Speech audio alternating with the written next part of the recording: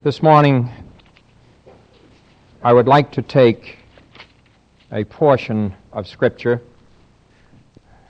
not the gospel record of the resurrection, but the record rather of 1 Corinthians, a very, very important record. Important because it's spoken to a church that would remind me greatly of the days we're living in. The record in Corinthians is written to the most wicked church, if I can call a church wicked. All you would have to do is to read 1st and 2nd Corinthians to know that in Corinth, God had his greatest problems. Christians were involved in sins that shouldn't even be talked about.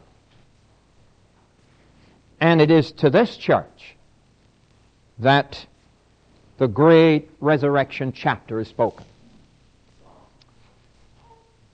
And from this, I cannot help but believe that the reason for this is that God had to make it so clear to that church that Christ is risen, Christ is going to judge us.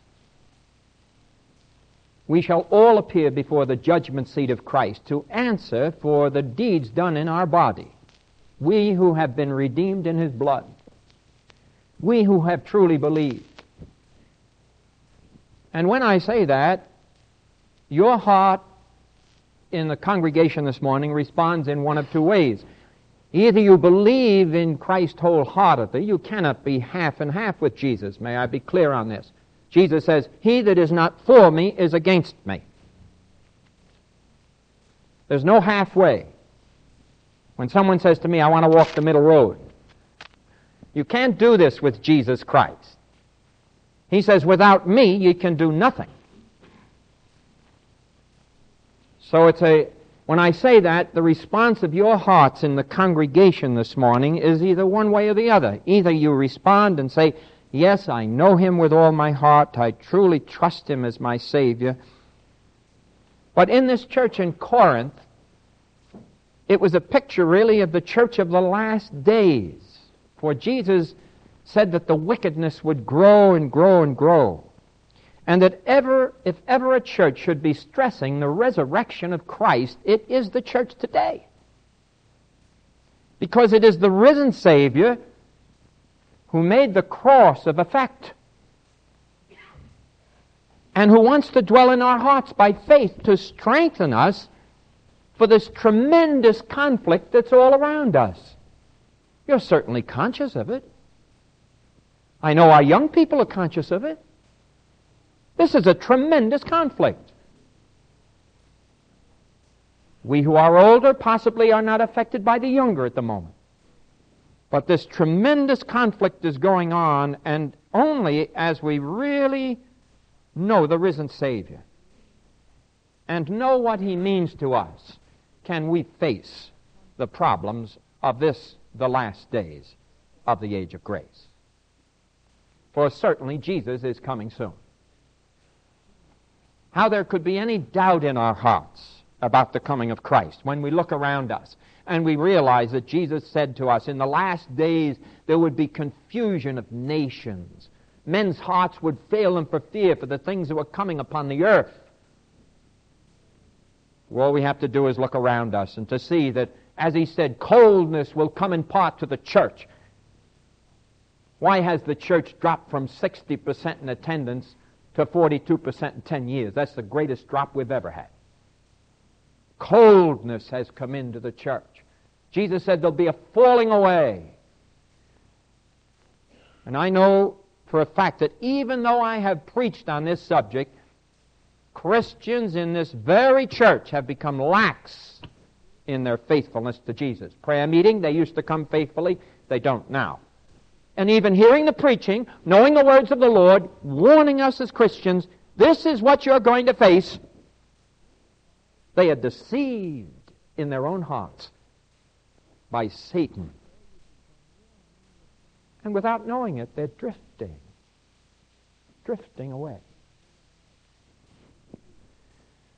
I'm sure that today more will be said in a lot of churches about Vietnam and about civil rights and all of these other subjects, but not too much about the risen Savior who arose bodily from the grave.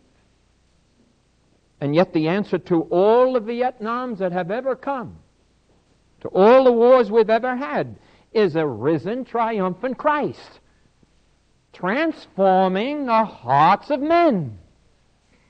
There's no answer to the wars of the world in unregenerate men. It's not possible. The only possibility is in that faith that we have in Christ. The only peace you and I will ever know on the face of this earth is the peace that Christ brings to your heart personally. It's not going to settle the conflicts of the world. Jesus says, in this world there'll be tribulation, but be of good cheer. I have overcome the world. And as He comes to dwell in our hearts by faith, we become overcomers through Him. We have a personal peace within our breast because we know nothing can touch us as the children of God. We can never be separated from the love of God, which is in Christ Jesus our Lord. We're secure for eternity. How blessed and how wonderful to know that. So, Christian, if you've been sliding away, remember the warnings came from the pulpit. I would dread ever thinking that some of my people would appear before the judgment seat of Christ and that the Lord would say, Pastor, my under-shepherd spoke the word and warned you of coldness coming into the church. And with all his warnings, you ignored it and you drifted away and you became cold and you became indifferent to the one who redeemed your souls. Oh, how careful we have to be of that. There are no other answers for mankind. President Nixon doesn't have the answer. All the rulers of the earth have no answer for us. Only Christ has that answer. For the only peace you can ever really experience is the peace that is in your individual hearts. And this has to be individual. It can't be a matter of a husband and wife having the same peace. As much as I would like to say, I praise God that it does exist in so many families. It has to be individual. It has to be in your heart, vertically to Christ. All I see for the future of this world in my eyes as pastor, all I see is my Christ. For He is the assurance of my future. I see nothing around me that assures me of anything in this world. I am sure that we are in for some terrible, chaotic conditions in the United States. We've been pleading for answers for years, and it's getting worse and worse and worse and worse. And since the Lord told us there would be confusion of nations and men's hearts would fail them for fear, for the things coming on the earth, we should know that that is true as Christians. Now, the portion that I want you to look at is 1 Corinthians 15, if you have your Bible with you this morning. If not, there are Bibles in the pew there that you can use.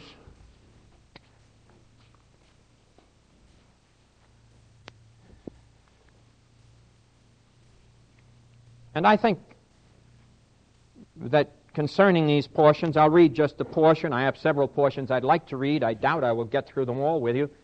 They're so marvelous and so blessed. But here is the church at Corinth. It's a difficult church to preach to. I would have to say as a preacher that I get great joy in preaching in Malvern. I don't think that Paul had that easy work with Corinth. All of them, including the top ones probably in the church there, were involved in all kinds of immorality if you were to read the early chapters of the Corinthian epistles. But Paul has much to say to them here because they had come to the impression that their dead were not rising. They would not rise. In Thessalonica, they had similar problems. But it was a different problem than we have today.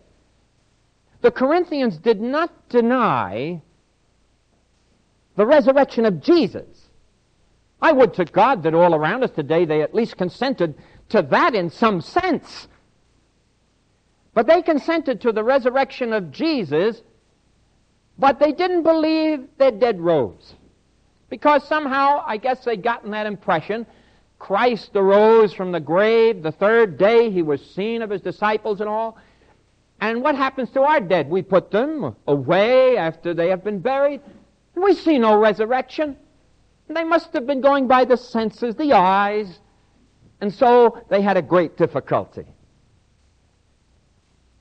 It's a sad moment when you put a loved one aside. I'm sure it was a sad moment the other day for the family of Bobby Beckner.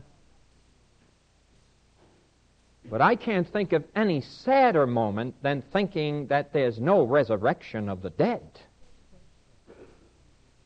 Oh, how I would pray that no one here would ever have that kind of an experience. To put away the one you love the most in all of life, or a child, a wife, a husband, mother, father, and have not one little hope to see them again. And so the church here was having problems, and these problems were difficult. Now the 12th verse begins it. Paul is speaking. He says, "Now, if Christ be preached that he rose from the dead, how say some among you that there is no resurrection of the dead? But if there be no resurrection of the dead, then is Christ not risen?" It's very important we grasp what he's saying here. The reason for Christ rising from the dead was to verify our salvation and to assure us that we would also rise. Paul says that same Spirit that raised up Christ from the dead shall also raise your mortal bodies.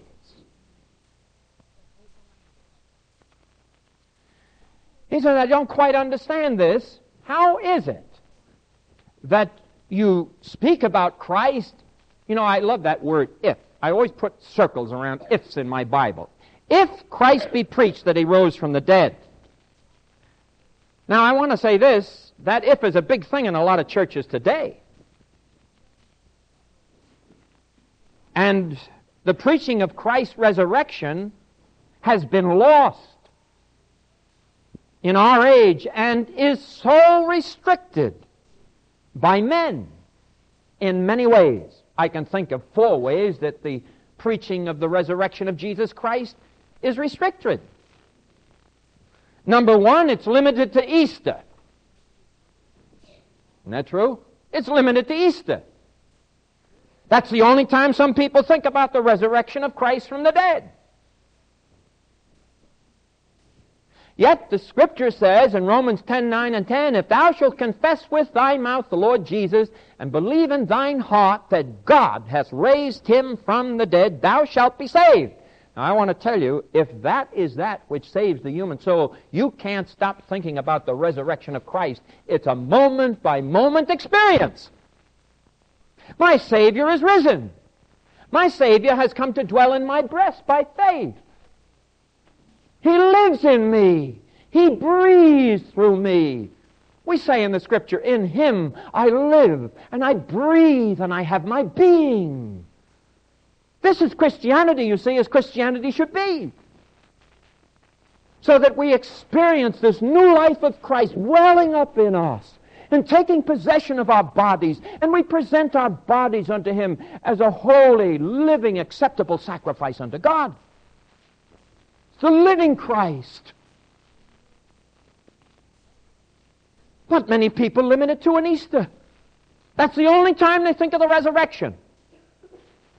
And they hardly think of it then. Somehow it is just the time that some obeisance will be made to God. Oh, deliver us from such, beloved. If Christ is the answer to man and the risen Savior is alive today, oh, how this should thrill our hearts. It's a limited thing. It's restricted to Easter. Then to others, the second thing is it's a spirit resurrection. It's not a bodily resurrection. Spirit resurrection. In other words, Christ arose, but not bodily. He arose in spirit only. Well, now I want to say this. It leaves it non-provable. Who can prove that a spirit arose? That certainly was not the purpose of Jesus Christ. The Scripture is very, very clear that He was seen, that He came to His disciples by the seaside,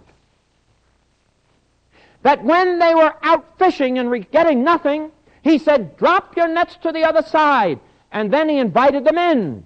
And when they come in, He had fish cooking on the coals. And they were frightened when they saw Him. And He looked at them and He said, a spirit hath not flesh and bone like ye see. Give me fish to eat. Now that's the kind of a Savior I worship.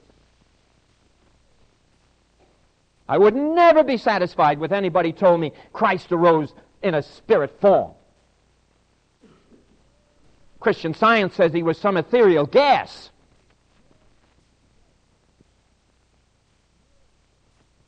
God deliver us from such a thought.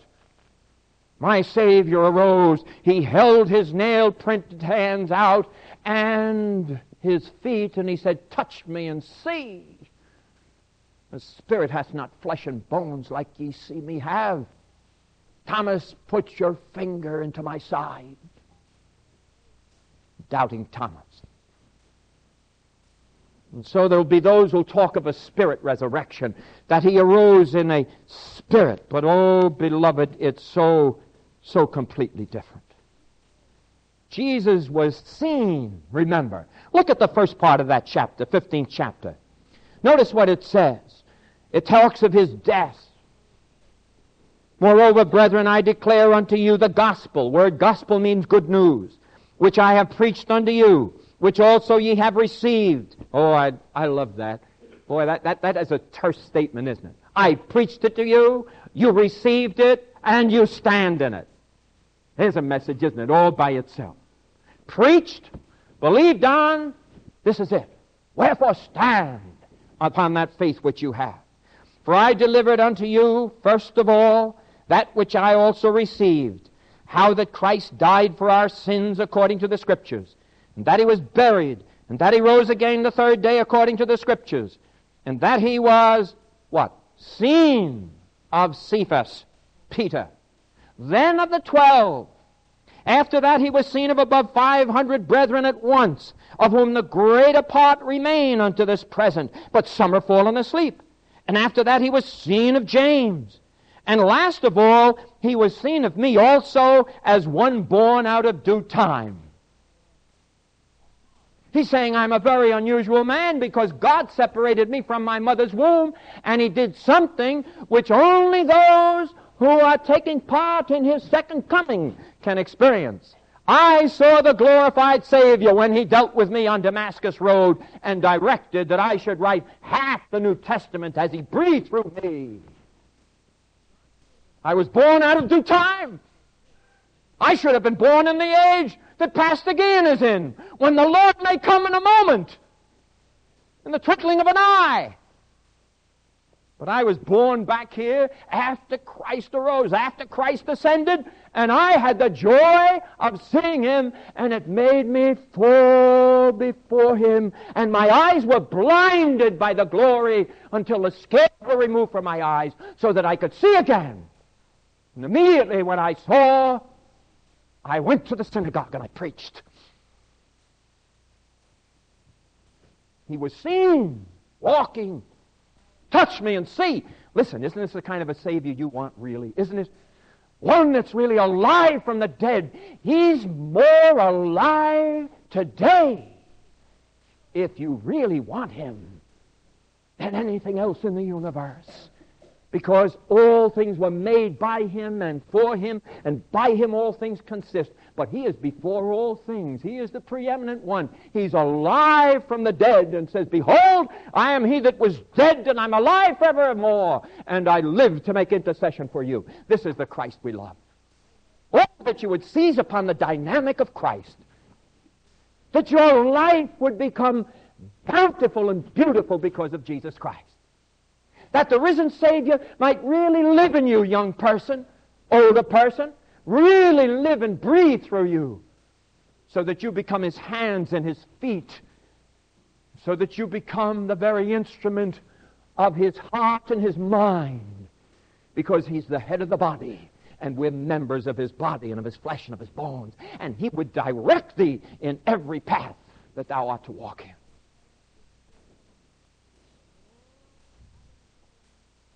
Then it is spoken of in pulpits by men, beloved, who do not have the Holy Spirit. And this is a tragedy. How shocked my heart is when I hear sometimes the messages that supposedly come from sacred pulpits ordained of God, where the power of the Holy Spirit is supposed to reside. Nothing but trivialities. Nothing to do with the soul of man. Nothing to redeem him. Nothing to give him eternal life. Nothing to show him there is a way. And that way is into the heart of God through Jesus Christ. That if in this life only we had hope of Jesus Christ, we would be miserable. It's necessary that we have this dynamic hope unto our Savior, the one who is risen from the dead. And so Paul here talks to them. He says, now if Christ be risen from the dead, how say some of you that the dead rise not? Then it's relegated to the debatable truth. People try to debate about the resurrection of Jesus Christ. It is not the subject for debate. This is the Word of God, that Christ is risen. And if we throw that out, we throw everything out. Now notice what Paul says. If there is no resurrection of the dead, then is Christ not risen? 13th verse. And if Christ be not risen, then is our preaching vain. And you are yet in your sins. If you look down just a little further, you'll see this repeated. In the 17th verse, and if Christ be not raised, your faith is vain, and you are yet in your sins. 14th verse, if Christ be not risen, then is our preaching vain, and your faith is vain. Imagine, instead of a minister of righteousness, instead of a minister preaching the gospel of Jesus Christ,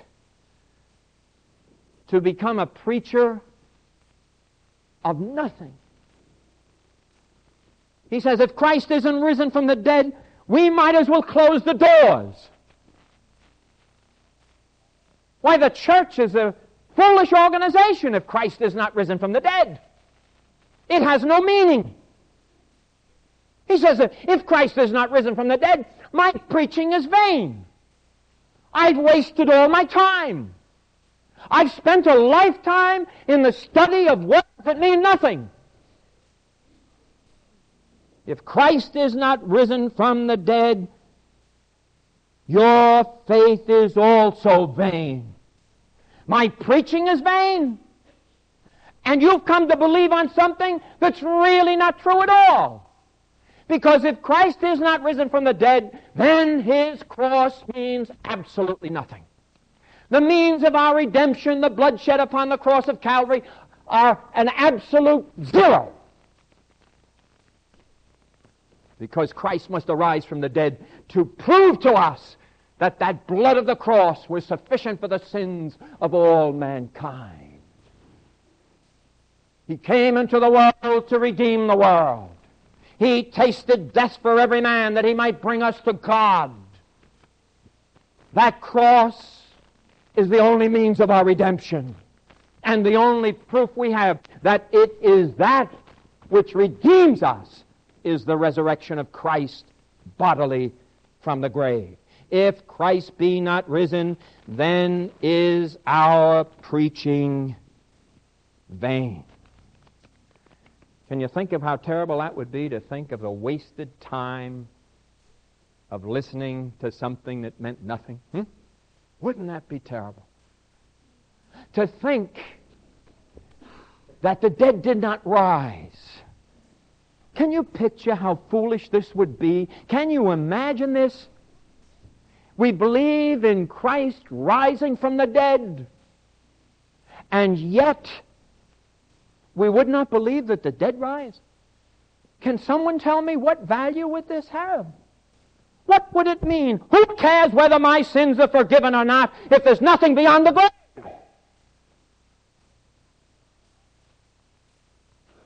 It means absolutely nothing. That's why Christ arose, that we might know that He is Son of God. The Scripture says He was declared to be the Son of God by the resurrection from the grave. This verified every single claim He had, so that we could know with all assurance. We could go down through life with all of its despair, with all of the trials, with all of the problems, with all of the deaths in the family, with all of the terrible burdens we may have to bear. We can go down through life because Christ arose. And we know at the end of the road, when we go, we shall be absent from the body and present with the Lord Jesus. Praise be to His name. And that beloved one that you've laid aside, what would it mean for the pastor to stand by the graveside and read some portion of Scripture unless you knew that that was just the house they dwelt in? It was not really them. It was not really them. It was just the house they dwelt in. They're absent from the body now and present with the Lord. And that body that we have now slowly decays. We cannot live beyond a certain length of time. And unless the Lord comes, all of us shall go by the way of death. But beloved, this should not be a terrible thing. I had thought before as I listened to the choir sing when they were singing, Hallelujah, Hallelujah. And I was thinking, honestly, at funeral services, the Christian should be saying, Hallelujah. I'll see my loved one again, even though the sorrow is deep in the heart and the hurt is deep within the soul, yet there's an hallelujah in our hearts, because we know without a single doubt that we're going to see our loved one again. Your faith is vain, he says. What have you come to listen to me for, unless you believe Christ is risen? He says, my preaching is nothing. Therefore, your faith is nothing. And what's more, he says, I am just a liar. That's what he says. I am a false witness of God. He says, we have found false witnesses of God because we've testified that He raised up Christ, whom He did not raise up, if the dead do not rise. Isn't that tremendous? Huh? Isn't that wonderful? The reason Christ arose is that He might guarantee to you and to me that we shall also rise. Now, this is going to go far beyond your capacities of reasoning with that little bit of gray matter that you have in your head. This you only accept by faith. By faith we understand. And that faith reaches into eternity and has the hand of Jesus Christ in the Holy of Holies. And beloved, the Holy Spirit has been given us down here when we have trusted Christ as our Savior, so that we know that we have eternal life. He says, my spirit shall bear witness with your spirit, and you will know that you are the children of God. And then the last breath down here, when we take it, we are there. Because we've been seated together already in heavenly places in Christ Jesus. So that the Christian on earth, the last breath here is the first breath there. There's no cessation of time. There's no soul sleep. It is a matter of being in the very presence of Christ. So much so that Paul says in 2 Corinthians, for me to live is Christ, to die is gain. He speaks of it time and time again. That to have Christ as personal Savior means that he's going to see his Savior face to face. Listen to 1 John 3. We know not what we shall be, but we know that when we see Christ, we shall see him as he is. And we shall be like him. We do not know exactly what we will be, but we know that we're going to be like Christ. We're going to have bodies, as he said, fashioned like unto his glorious body. And he will change this vile body and fashion it like unto his own. Philippians 3rd chapter. And so the glorious privilege of the Christian is to know his Savior is risen bodily from the grave. He was seen. We're going to be caught up together with him. And I believe, beloved, that our recognition of our loved ones is going to be tremendous. Tremendous. It'll be beautiful beyond words. I believe that when he says in 1 Thessalonians 4, the dead in Christ shall rise first, then we which are alive and remain shall be caught up together with them. Isn't that wonderful? With them to meet the Lord in the clouds in the air, and so shall we ever be with the Lord. Isn't that great? You ought to be shouting hallelujah, praise the Lord.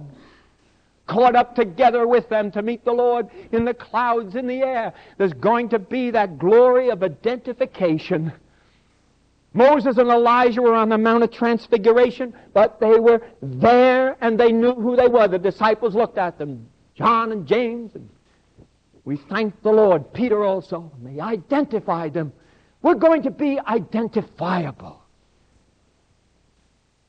I think for the first time we'll truly see each other in the perfection of beauty. I believe God is going to take out all those little idiosyncrasies and the little pettinesses that we have in us, all of us, whoever we are, between husbands and wives and between fathers and mothers and their children. God's going to remove them all. And then when we see that loved one, we'll see them with all the glorified qualities of Jesus Christ, and all of those little things that annoyed us on earth are gone. What a day. What a day. Is there anyone that isn't able to look at other people and say they know their flaws, but do you know your own? Cast not the mote out of thy brother's eye. How about the beam in your own? And so all of these things will be cleared away, caught up together with them. I'm so thankful for that. I'm thankful that my wife Alice will see me in a different way than she's ever seen me before. I praise the Lord for that. That you, your dear loved ones, there will be such a tremendous joy in your heart of being caught up together. The dead in Christ rising first. We which are alive and remain caught up together with them to meet the Lord in the clouds in the air. And then shall we ever be with the Lord. How can we help but want to live for Jesus? Then, beloved, there'll be, no more funerals. Won't that be wonderful? Rockville Cemetery put this in the paper, and I don't agree with them, that's all. They said, someday, something to think about, someday we hope it is still a long way off for you, but nevertheless, it is someday for every one of us, an emergency will arise, and you'll have to call the funeral home because of death. Now, beloved, I'm hoping that's not going to happen for us. You see? Looking unto the blessed hope and the glorious appearing of the Son of God in the clouds of heaven to take us unto himself. For the dead in Christ shall rise first, and we which are alive and remain shall be caught up together with them. Wouldn't that be blessed? Wouldn't that be blessed? Wouldn't that be wonderful? And to think that, finally those wonderful words over in Revelation 21, if you want to turn over with me for just a minute, Revelation 21, 1-6. Oh, what a blessed moment that's going to be for us. Revelation 21. Here, John is Speaking, notice, and I saw a new heaven and a new earth, for the first heaven and the first earth were passed away, and there was no more sea. And I, John, saw the holy city, the new Jerusalem, coming down from God out of heaven, prepared as a bride adorned for her husband.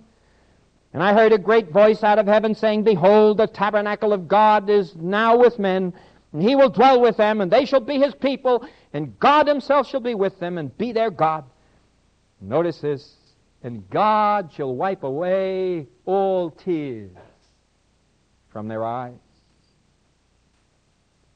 And there shall be no more, what? Death. No more funeral. All gone. Neither sorrow, nor crying, neither shall there be any more pain. For the former things are passed away. And he that sat upon the throne, this is Jesus, said, Behold, I make all things new. And he said unto me, Write, for these words are true and are faithful. And he said to me, It is done. I am the Alpha and the Omega, the first and last letters of the Greek alphabet, the beginning and the end. The beginning and the end. And I will give unto him that is athirst the fountain of the water of life freely. What a day. No more funerals, no more death, no more crying. Oh, what a day. I pray that you're really a Christian this morning. I pray that you've really been cleansed in the blood of the Lamb. Jesus makes that so clear. This is the New Testament in my blood, which is shed for you and for many for the remission of your sins. Have you received him this morning? Do you really know him? Does this verse really mean something to you? That one day you're going to be there and there'll be no more tears, no crying, nor death, nor sorrow. Former things have passed away and all things have become new. Do you really know him this morning? Let us bow our heads for prayer. Father, we do thank thee this morning for this portion in 1 Corinthians where Paul deals with those who doubted the resurrection of the dead. Even consented to the fact that Jesus did rise, but they could not come to the point where they believed their loved ones would rise. And we're thankful that thy word makes it so clear that if Christ is not risen, then the dead will never rise. And if the dead do not rise, then Christ is not risen. Father, we come to thee and we pray that you'd seal it to our hearts, the risen Christ, the one who gave himself for us, who suffered death on the cross of Calvary, who suffered death for every man that he might bring us to God. Oh, Father, how we pray this morning that no one will leave without Christ in their hearts. Oh, may they take him this morning. May they believe on him. Father, we just pray that every heart here this morning, just all to themselves, will make that decision for Jesus Christ. And Father, I would ask just this one thing as thy under-shepherd. If anyone here, or there might have been a few from last Sunday, who have not yet dropped a postcard into the mail, much as Spurgeon in his day did, and just said, last Sunday, I really came to Christ. That tomorrow or Tuesday, they'll write that little card, just saying, Dear Pastor, I really came to Christ as my Savior last Sunday at Eastertide. And if decisions are being made right now, Lord, gather them close to thyself, and may they remember thy words, I give unto you eternal life, because you have believed on me as your Savior, and no one shall pluck you from my hand. In Christ's name we pray. Amen.